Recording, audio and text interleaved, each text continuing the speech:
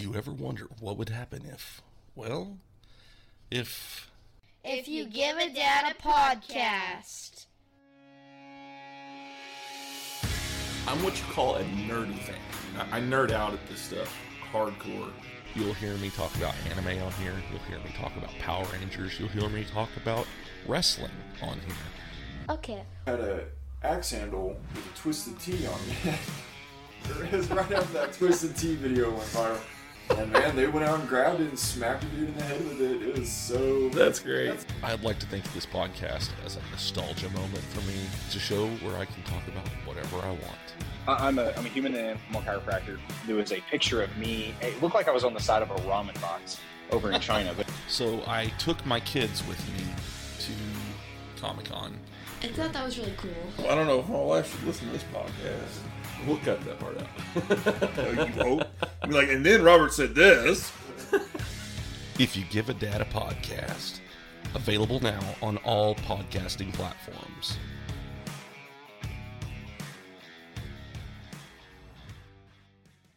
Did you ever wonder what could have been with the AWA had things gone differently? Had their fortunes gone differently? Had certain wrestlers not left and perhaps more money would have been at the disposal of the Gagnes? Well, wonder no further. You can go to Brad Drake's YouTube channel and experience the 1987 Supermod for yourself, as Brad Drake starts off in May 1987, along with Greg Gagne, Baron Von Raschke, Vern Gagne himself, Nick Bockwinkel, Larry Zbyszko, Kurt Hennig, and a slew of others as he plays and saves the AWA.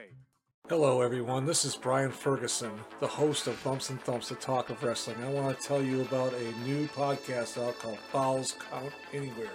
It is a classic pro wrestling podcast that brings you the legends of wrestling with true wrestling fans Chris DiCarlo and Charlie Turner. They bring on guests that are legends in this business, as well as wrestlers of today, promoters, referees, you name it. They have them on there, folks. And I encourage you to listen to them. If you're on YouTube, watch them.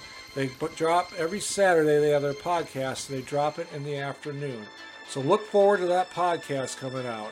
Falls Count Anywhere podcast with Chris DiCarlo and Charlie Turner. Folks, you will not be disappointed.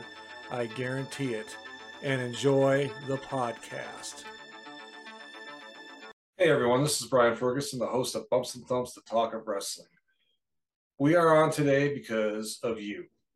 And in order to continue the podcast and get the guests on here that require some financial compensation, we're going to need help from people like you.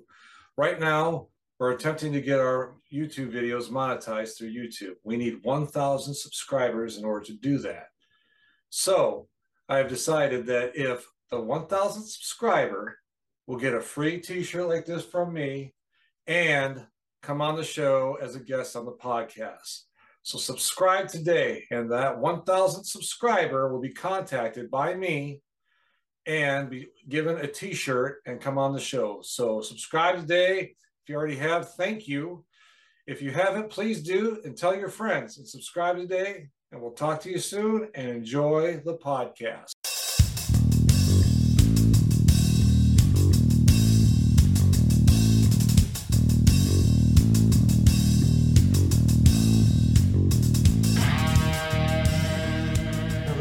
Bumps and Thumps, the Talk of Wrestling. I'm Brian Ferguson. My guest today is a returning guest and one of the greats of the tag team division and single teams. He was a two-time AWA World Tag Team Champion with Greg Gagne, known as the High Flyers, and one half of the legendary Killer Bees in the WWF.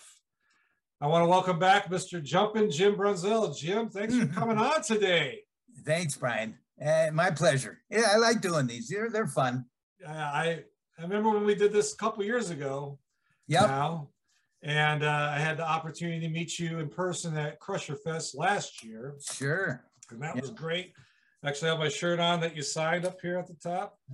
And yeah, it was a great time. So good to be talking with you. I want to show you something very cool, very neat. I think you will enjoy it. And Here we go. Oh boy. Best known as the High Flyers. The High This is Flyers when you won the tag brought a team titles for considerable the wealth of second athletic time. ability into the ring. They carried on the tradition that was started by Greg's father, Vern Gagne. They dominated their opponents with a superior technical wrestling ability and sheer guts. One team that found a way to dethrone the High Flyers was an outrageous bi-coastal combination known as the East-West Connection. Southern California's Jesse the Body these Ventura guys. and his Crowd's on partner, fire. the late Golden Boy Adrian Adonis from New York City. This is best The right here. battles between Yeah. these teams were many, Boom. but the High Flyers would claim the victory when this feud was There it finally is. end. The High Flyers' second tenure as tag team champions would be their That's last. Lord They would Blears go as the on to referee face a too. team that Yeah, it's fought all. It's. together by I want you to watch this one LKC. part here. It'll come up in just a second. Where we're talking to him for a second, and then he comes around. Watch. I want you to see your facial expression here. You're like, what? Oh, okay. Yeah. That's a- At 470 Oh, that's pounds, awesome. That is so great. What was your emotions like that night for you? I mean, Well, I mean, Greg and I worked hard for a number of years, and yeah. we had the belts. We beat Duncombe and Lanza, and then we had feuds with Bockwinkel and Stevens and Pat Patterson, and then Jesse and Adrian came, and they were pretty unique. Adrian was very good in the ring, and Jesse was very good on the mic. So it was fun winning those back again. And then, it was, I love the AWA. It was the best place to work without a doubt. Yeah. I just remember when you won them back, and you had them for almost 2 years. Defending those belts, I mean, it takes a lot. Nowadays, most title changes are within 2 or 3 months of them winning it. They'll go back and forth. What do you think is the difference now? Because back then, during your eras, guys would hold the belt. I mean, like Bockwinkel held the belt for 5 years. Vern held it for 7 and made money. You guys held them for 2 years straight, made money. What is, to you, the difference in how it worked back then to now? Well, the difference is the product in the ring. In my era, the product in the ring was storytelling between basically what's good and evil. Okay.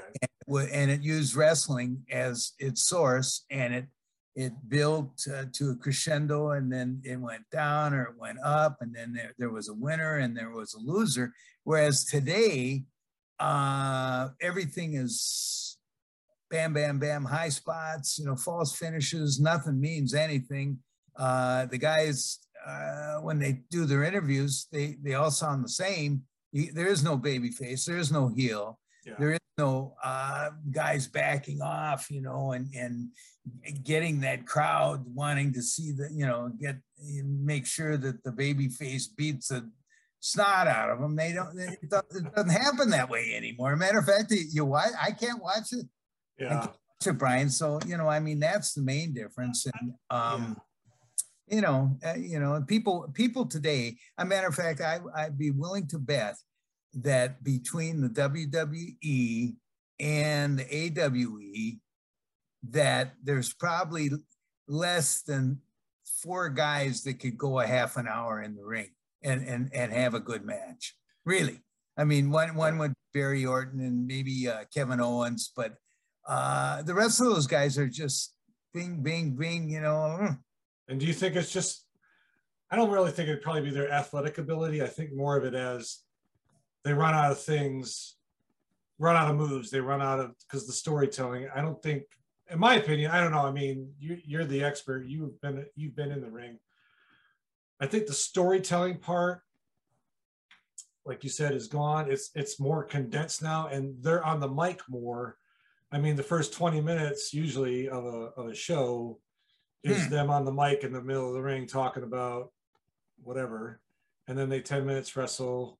And I just, it's just kind of a lost art for me too. And well, it is. And that's because Vince doesn't care.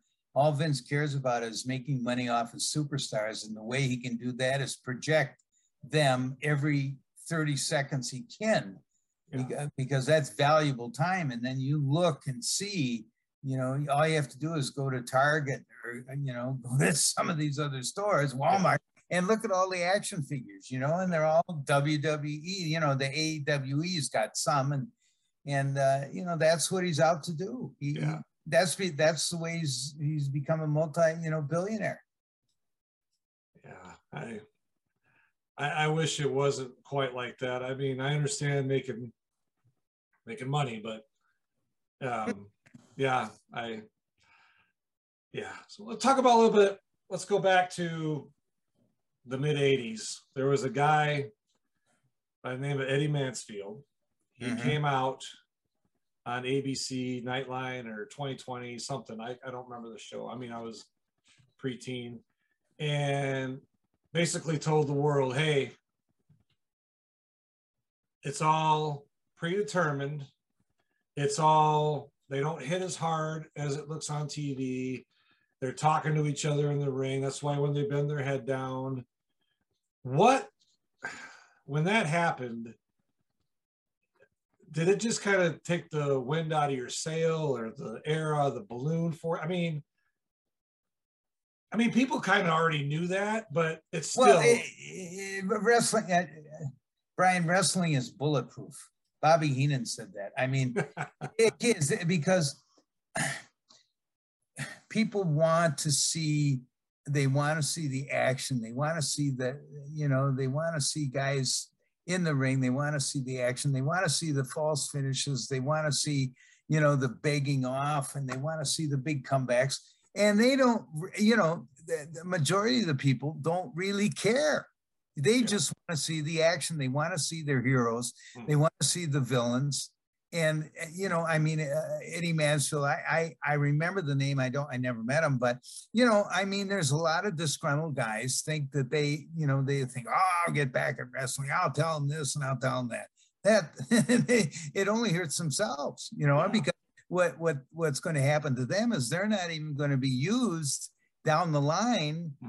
Whether they, somebody calls them and says, hey, Eddie, we'd like to have you come and, sign some autographs and be the one that said that wrestling was fake, Draw a lot of people.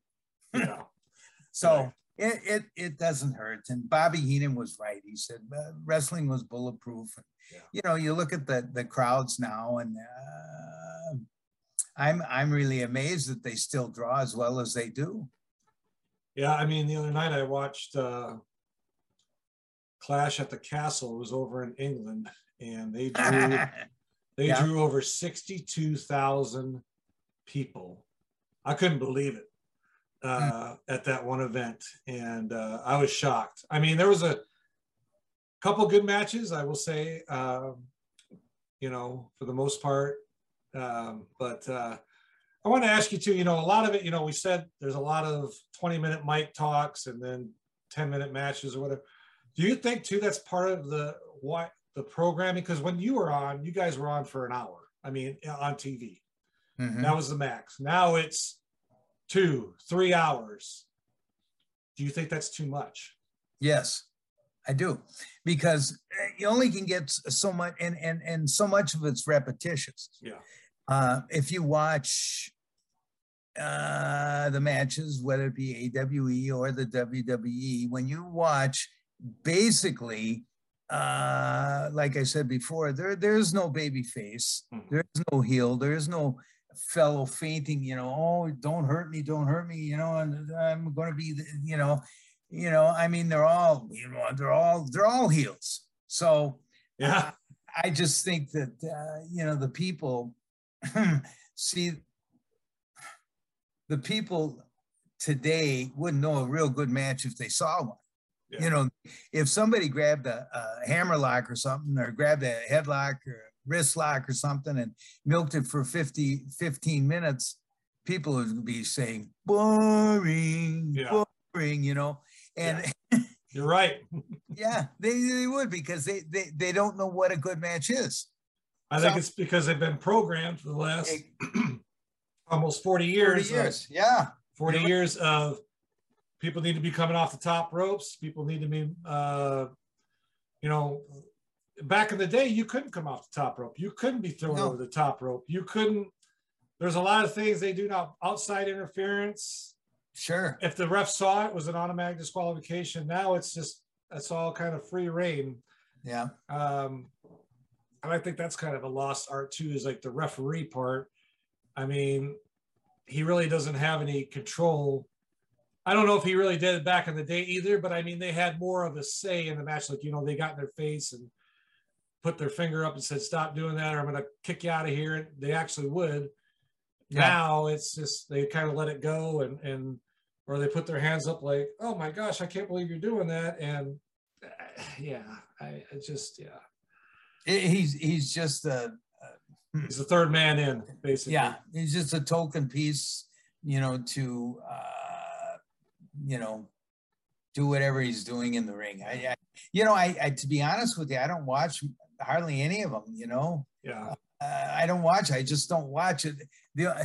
It's funny because I saw Ric Flair on commercial today for a car warranty, and I thought, Jesus, after all these years, they had a couple basketball players. Iverson was on there, and then what's his name? Ice-T. Yeah, and then all of a sudden Rick pops up, going, you know, and I thought, God Almighty, you got to be diverse, you know. Yeah, good for him. He's, you know, he's the only guy I know in this business that probably made $15 million and spent $17 million. So, you know, he's had a great time. Yeah. Yeah, he's had a great time. Yeah. Let's talk a little bit about matches that you had. So, who was probably the one of your best people that you worked with as far as in the ring? To just a natural flow of ability for you that just, you guys had the chemistry, you had the it factor.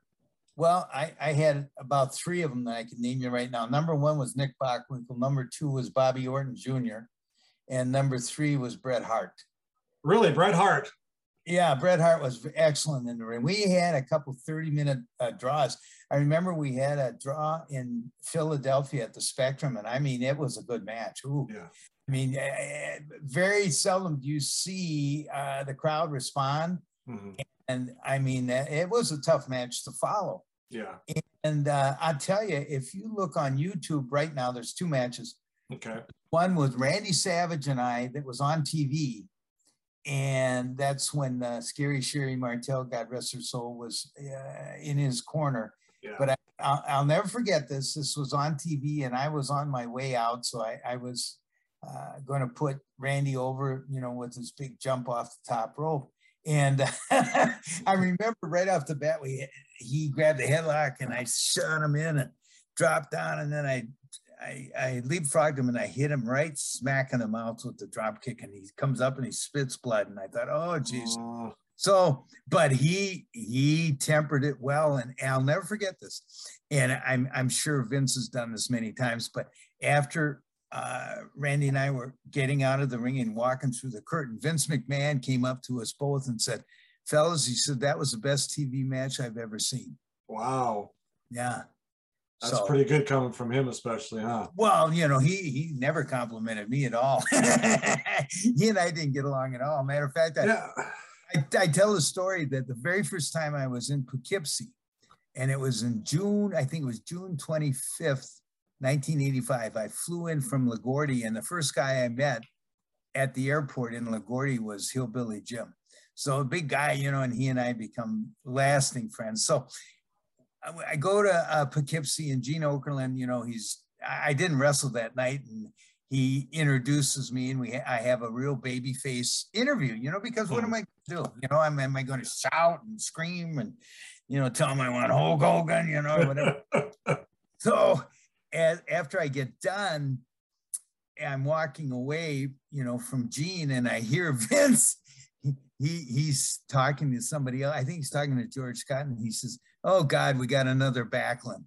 That's what he said. And I thought, oh, geez, you know, and Bob Backlund was he made a lot of money and he was a great wrestler, but he was a very calm, babyface type guy when he did the interview. And now you see him when he does this Mr. Backlund gimmick, and Bobby's same age as me, 73. Yeah. He could have got over as a heel. He does a great job. Yeah. Yeah. I mean, he held that belt for almost 6 years. God, he made a fortune. Well, see, Vince McMahon Sr. wanted to bring a little more legitimacy to wrestling. And, Bobby was a small college national champion, heavyweight division.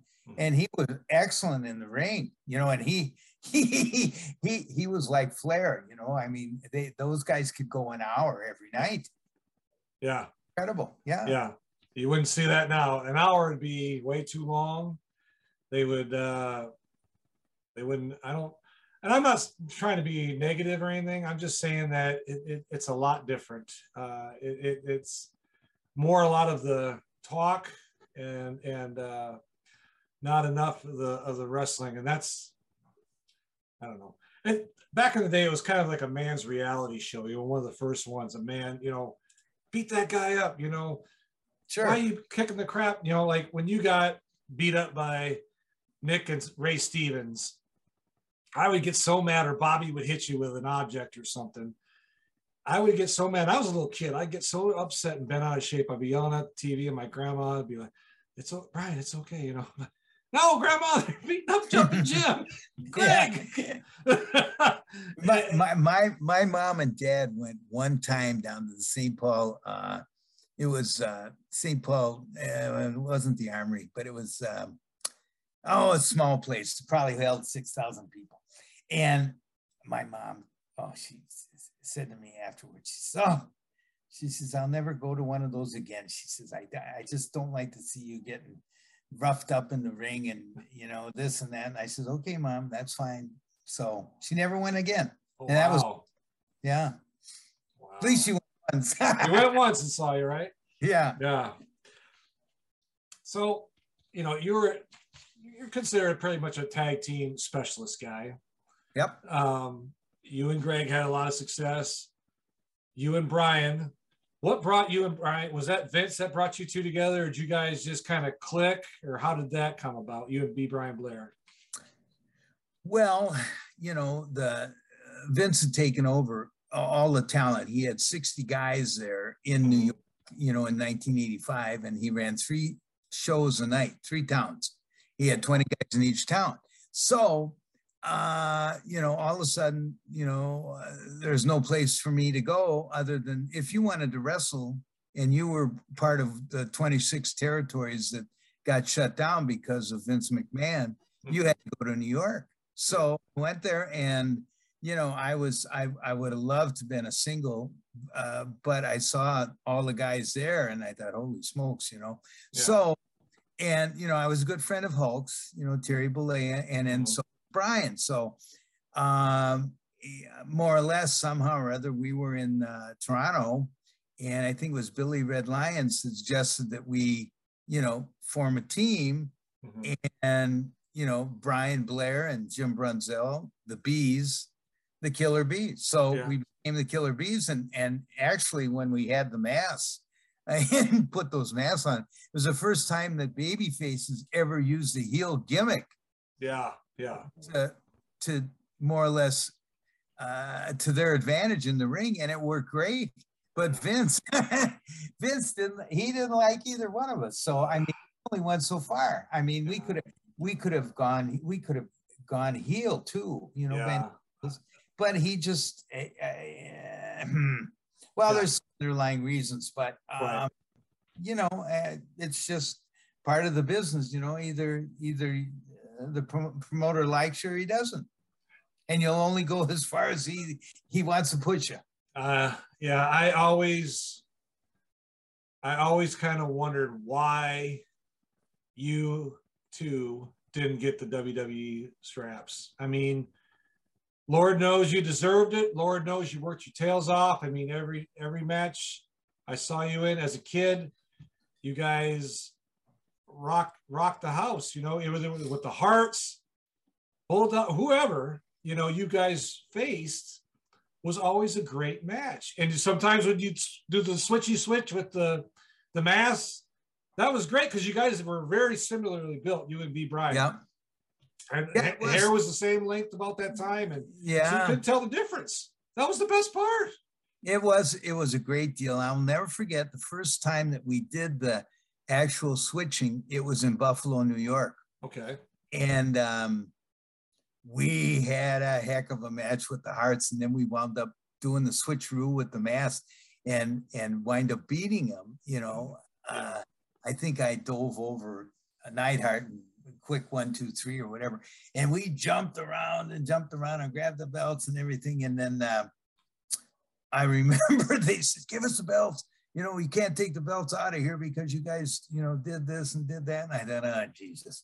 So they even made us take the belts before we even left the ring, you know. So rather than having that thought in the mind of the crowd and plus the television audience, that, oh, the Killer Bees won, you know. You know, and we had, I tell you, we had matches with the British Bulldogs. Oh my God. We had a match with them in Montreal in the Garden. Mm-hmm. And it was a 30-minute match. We had a heck of a match with those guys. Yeah. And then we also had a good match with Rick Martel and the kid from Minneapolis. Tom Zink. Tom Zink.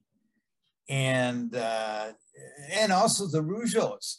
We had, you know, we did some babyface matches that were incredible, you know, and went 30 minutes. You know, and it was just, I don't know, it was just something that the chemistry was wrong between us and McMahon. And, you know, that you know, we made a good living. They worked our butts off. You know, I tell this to people that people don't realize that the first 3.5 years we were there, from 1985 to almost 1989, we averaged 27 days a month on the road. 20 days. That's 3 days off. And for you know, and then some guys, I'll never forget the Iron Sheik. He went 92 days without a day off.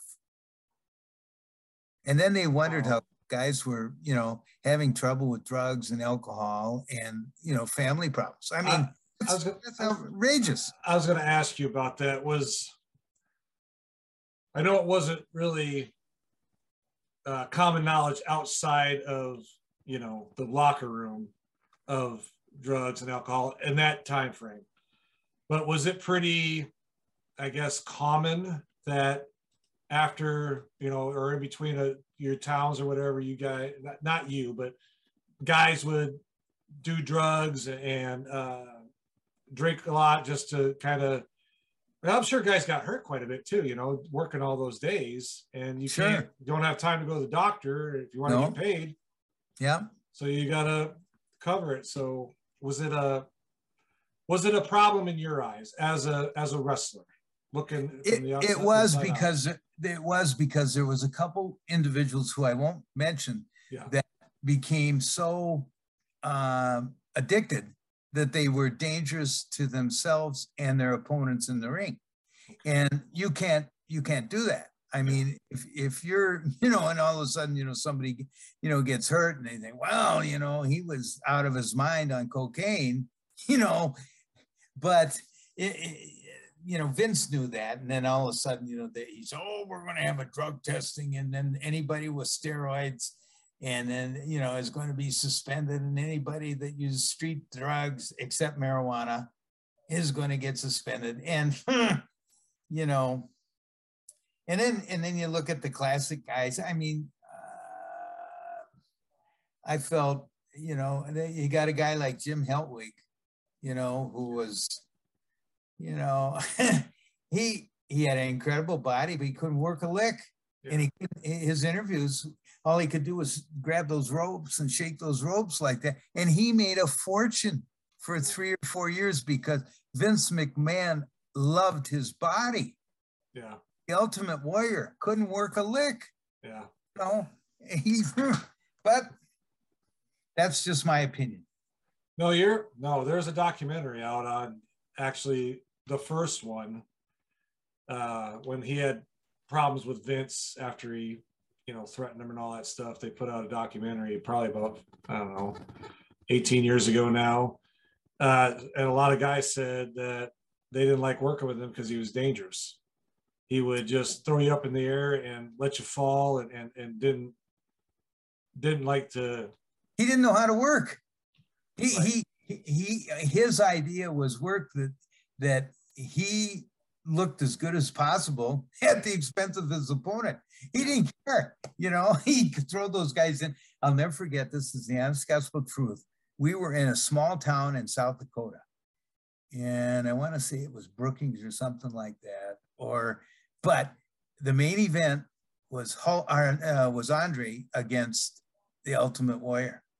And the Ultimate Warrior beat Andre in less than 25 seconds. What? With 3 clotheslines.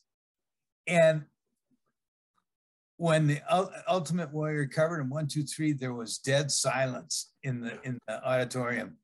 And the people booed, And I thought, oh my God, and we never went back to that town. I bet because you couldn't draw flies with 1,000 pounds of manure. Gosh, 25 seconds. Wow. I didn't know that one. So that's too bad. Cause Andre was a great worker. I mean, I've heard there's 2 sides to him, but he was for the most part pretty loved guy. And well, if he liked you, he'd do anything in the ring for you. Yeah. But there was just like anything else, that there was a personality conflict, or the guy that he was working with thought, well, I should be able, then he could make it tough for him. Yeah. He's a big guy. That's okay. He drew so much money for all the territories that he wrestled in. Brian, it was amazing. I mean, the poor guy, like I've said many times, it was hard to be a giant. Yeah. We used to have these Halliburton bags. They were metal. They were sort of goldish looking, and they had a little lock on them. And he had his bag, which was about this big and that. And then he had a bumper sticker on it, and it said, "Don't get too close or I'll fart." And he'd hold it up like that as he walked off the plane. Because people would look at, there's that. And he'd hold that up and So he got a good kick out of that. Plus that, and he used to drink 3 bottles of Merlot a night before he went in the ring. 3. He'd be playing cards, and all of a sudden they'd say, "Andre, you're up," and he'd hit his chest, and he'd pull his tights up, and he says, "I'm ready." Wow. Let me ask you this: the territories, do you ever think they might come back like a regionalized, like it used to be, as far as not the tactics that some of those guys, promoters, used back in the day, but I'm saying like football, MLB, NHL, they're all regionalized. I mean, they have teams, but they're all region. Do you ever think something like that could and maybe would someday come back for those guys have no, you think it's dead, huh? No, it's dead. The reason why is because they can't match the production of the TV product. Vince McMahon and AWE, the guy who owns AWE is richer than Vince McMahon, that Mr. Khan. But the fact is, see, when Vince started, back in 82 and 83, taking over, he got, what's his name from Wide World of Sports, trying to think of his name now.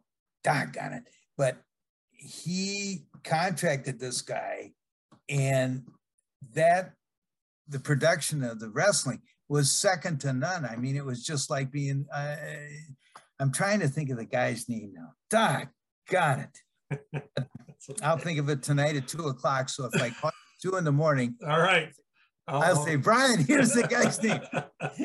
But see, nobody could compare, and that was a problem. I mean, most of the wrestling that you saw in the AWA was studio wrestling. Yeah. And occasionally they'd shoot down at. It's expensive to shoot down at the the arenas, or the hockey rinks with the 20,000 people, because it just is. Yeah. You have to hear the camera and bang, boom, boom, boom, and Vince, how much his production was about $200,000 a show. Ooh, and money. AWA probably was 2,500. Yeah. So there's just no comparison. So there's no way that independents can do that right now. The independents come and they'll take some video. And I watched the show the other day that Greg and I were together in a little suburb in north of St. Paul. Mm-hmm. And first of all, the guy ran against, this is the honest to gospel truth, the guy ran this wrestling show with Greg and I signing autographs against the Packer Viking game. Oh, the very first game. And I thought, what is this guy thinking of? Yeah. Thank God we got our money. We got our money right away. So right away. You're like, okay, I'm good, right? Yeah. I said, could I have a beer or two? Only pay for it, he said. Yeah. So, but, it was, you can't duplicate that television production that Vince has. He's got 3-4 camera shoot. It's just, you can't. I don't think there will be. I'd love to see the, different areas. But when I first started, there was 26 areas you could go and make a living. Yeah. Wow. That's what I mean. It's like you're if you're not happy in the WWE or the AEW for that matter, then you're stuck. Now, if you go to the other one, great. But if they don't want you, they're not interested, you're going to have to go back down. And instead of making, quite a bit of money when you were at WWE, even in NXT, you're going to go down to the indies and make maybe a couple $100 a week. Maybe, it depends on where you're at. And I don't know. I just think if the right person, if the right idea, the right I don't know. That's just me. Well, it's wishful thinking and it'd be great, but I just don't think it'll happen again. Yeah. Because in order for, first of all, these guys who you have to establish your talent on TV to have a base. Yeah. And then you draw from that base, week after week after week. Where right now there's no base. You might have 1 or 2 guys, but you need 10 guys, you need 12 guys. And it's just not out there. And that's what I want to get into next. Enhanced talent, AKA jobbers. Yes. As a kid, I remember him. I can tell you. Nacho Barrera, Kenny J, signed my shirt, Kenny J. Tom Rocky Stone. I could go on and on. The Mulkey brothers, you don't see that anymore. It's like I said, 20 minutes of talking, then maybe a 10-minute match with 2 main eventers or 3 or 4, depending on them. So those guys, they're never in the shuffle. And Dennis Stamp is a great example. He was a great wrestler. I had my first match with him. See? Okay, exactly. Yeah. But he never made it to the main roster, but he was on almost every week, with Nacho or whatever against you guys or against a top star. I don't know how I say it, but it's a lost art, and I think it's hurt the product. I mean, I understand people want to see the main event every week, but that's kind of the beauty of it. It's like when Brock was champion for a while, you didn't see him every week, right? Yeah, he was gone. He'd come back. Yeah. And so on. But you might see him on an interview, but you wouldn't see him in the ring, right? But you don't see world champion today, Roman Reigns versus Tom Stone. No, you're not going to see that on TV. To me, it's kind of a loss. I don't know what your opinion on is of that as well. I mean, they helped you guys, I think. Oh, they did. See, the problem was you on TV the TV was a source of your advertising.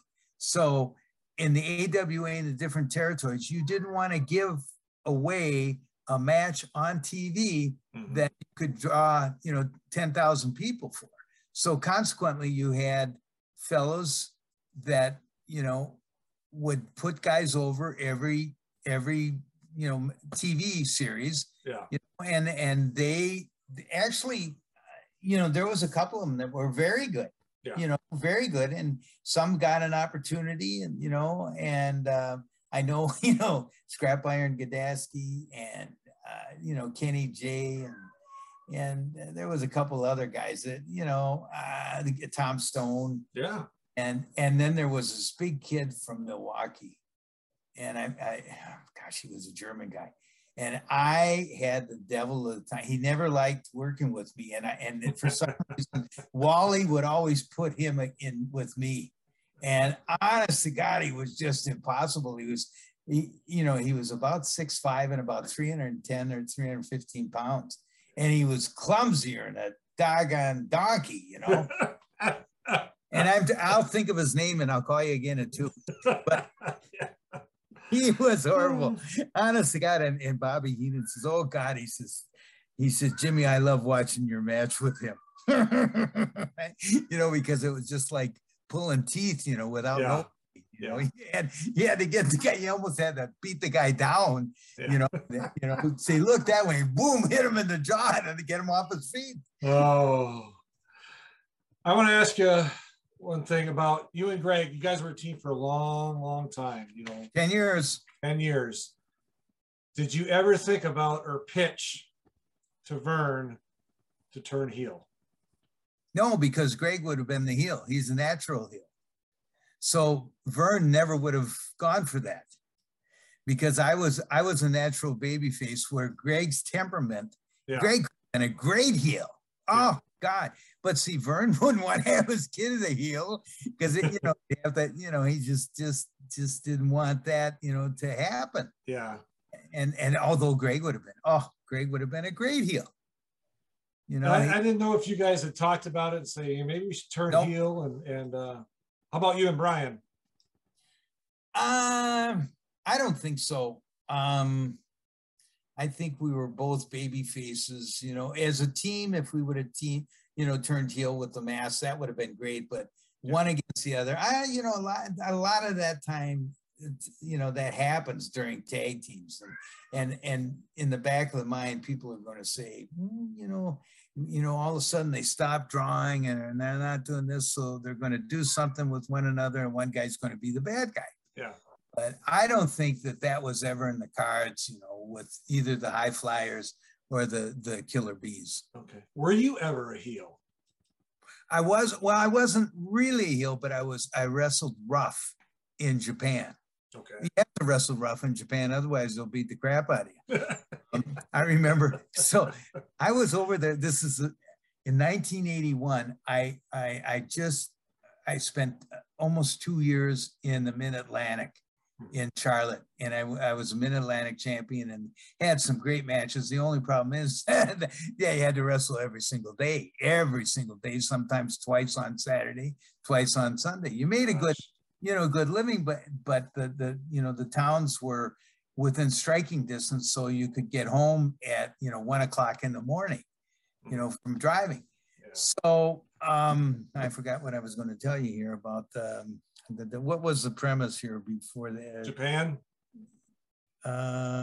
Yes. So yes. So I'm going to leave. Actually, I got fired in Charlotte because of a match I had with Khosrow Vaziri. We were supposed to do an hour Broadway, and he told me he hurt his back, so we got counted outside, and then they called me up and said, George Scott said, hey, he says, how come you didn't do an hour draw? And I said, well, Khosrow said his back was sore, and George said to me, well, he told me his back wasn't sore, and it was your idea to, and I said, well, he's wrong. So, and then George says, well, I have to fire you. And I said, well, that's good. I'm ready to go home. But so the deal was, I'm going to go back to Minneapolis. So I wrestled like 3 weeks in Atlanta, and Jim Barnett said to me, and he had a way. I don't know if you've heard stories about Jim Barnett, but he was a gay guy, and he made a fortune as a promoter in Australia. And he'd say, Jimmy, what do you want to do with your wrestling career? And I said, well, in order to make a lot of money, I said, that's why I'm in the business. You got to be a champion. Yeah. So I thought, well, I said, I'm going to go back to Minnesota.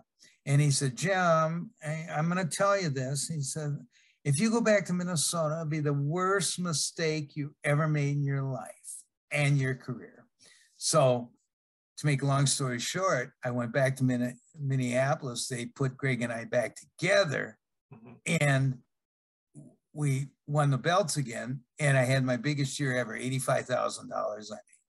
But I got to tell you, in the interim, while I was waiting to go from Atlanta back to Minneapolis, they booked me in Japan, and I was partners with Nick Bockwinkel. And we had a hell of a team, honest to God, and it was rough as hell. And we wrestled, and the Japanese are not. It's not a night off. I mean, they'll kick your hinder off. Yeah. So it was and we were, and Nick was good, and he says, let him have it. So when a guy come off the ropes, I jump up and hit him with the elbow and knock him down and grab him and pull by the hair and everything. And it was sort of fun.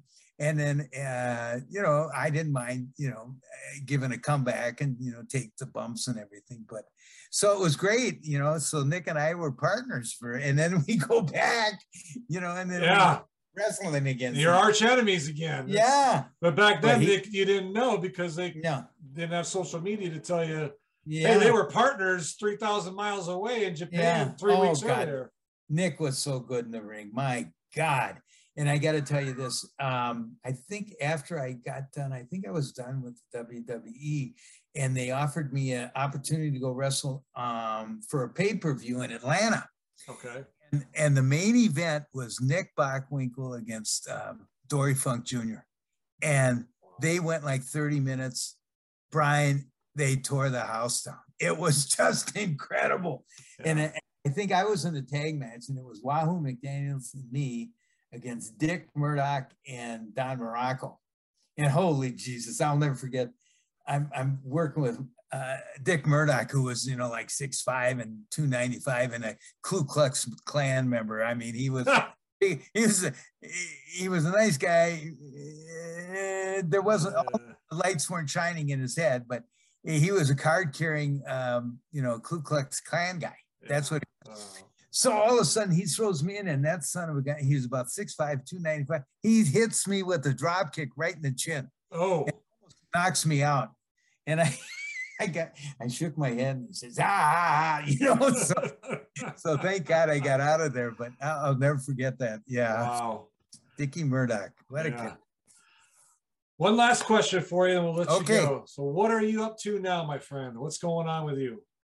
Well, I recently had my 10th surgery from wrestling. I had this shoulder replaced, and when they did, I have nerve damage in these fingers, and I just had a test last week where they run an electrical impulse through your neck, down your arm, and then they can find out if there's a bundle where the nerves are, compacted or something. So like I said, I've had both knees replaced, both shoulders replaced, in my hip. So it's a real chore for me to try to do anything physical. I can't lift anything more than 20 pounds in this arm. Otherwise the screws come out. So I don't want to, be Jim the Ape, with my hand hanging down by my feet. So I just do what I can. And, it's sort of nice being retired. I do, probably once every other month, I do an autograph signing either with Greg or Brian, and you make a couple grand. It's sort of nice. Yeah. Fans again and reminisce. And then basically we're going to travel a little bit, and we're very active watching my two grandsons play soccer. They're both very good. Matter of fact, my oldest, Cal, his name's Cal Babishit, plays for Centennial Cougars, which is Okay. a north suburban town just north of St. Paul. They won last night. We watched it on TV. They won 2-0 over Spring Lake Park, and Cal, he got both goals. So Oh, wow. That's it great. was fun watching him. Yeah. He was all conference last year as a junior, and now his younger brother, who's 14, Beck, is playing as a freshman. So it's wow. fun watching them, you know. And then I do the Gopher deal on home games with the M Club, and then hopefully, you know, Mary and I are going to go on a cruise this year. And Congratulations. Good for you. yeah. So, and then we go to Florida, you know, in the winter. The winters, as you know, in Minnesota, Yeah. are just unbearable. They're pretty bitter. Yeah. So, you know, hey, life is good. I've been very blessed. You know, I've had these surgeries, but you know, if you wrestle 27 years, and I had 5,000 matches in that time period, you know, you're going to have some calcification of the joints. Yeah. And the brain too. I also want to mention before we come off, and I'll put it down in the description, you have a book, Mattlands. There it is. Look at that. There it is. Okay. There it is. And Great actually, book. thank you for mentioning it, because every time I do a podcast, I wind up selling 10 to 15 of these. So it's great. It's really an easy read. I wrote every word myself. Yeah. There was no, you know, ghostwriter. No. And yeah, it was fun on it, and I appreciate you mentioning it. Oh, of course. It was a great book. You signed it for me. I sent it to you. You sent it back, and I really appreciated that. And it's always good to see you. I mean, I saw you last at WrestleCon in Dallas back in April. Yeah. Brian, that was great. You know, you guys are just great people, and I really enjoy being around you guys. So, ladies and gentlemen, Jumpin' Jim Brunzell, thank you so much, sir, for coming on today. I appreciate it. Thanks, Brian. God bless. Take care. All right. You do the same. And folks, if you're watching, thank you. If you're listening, thank you. And please subscribe, and we'll talk to you soon.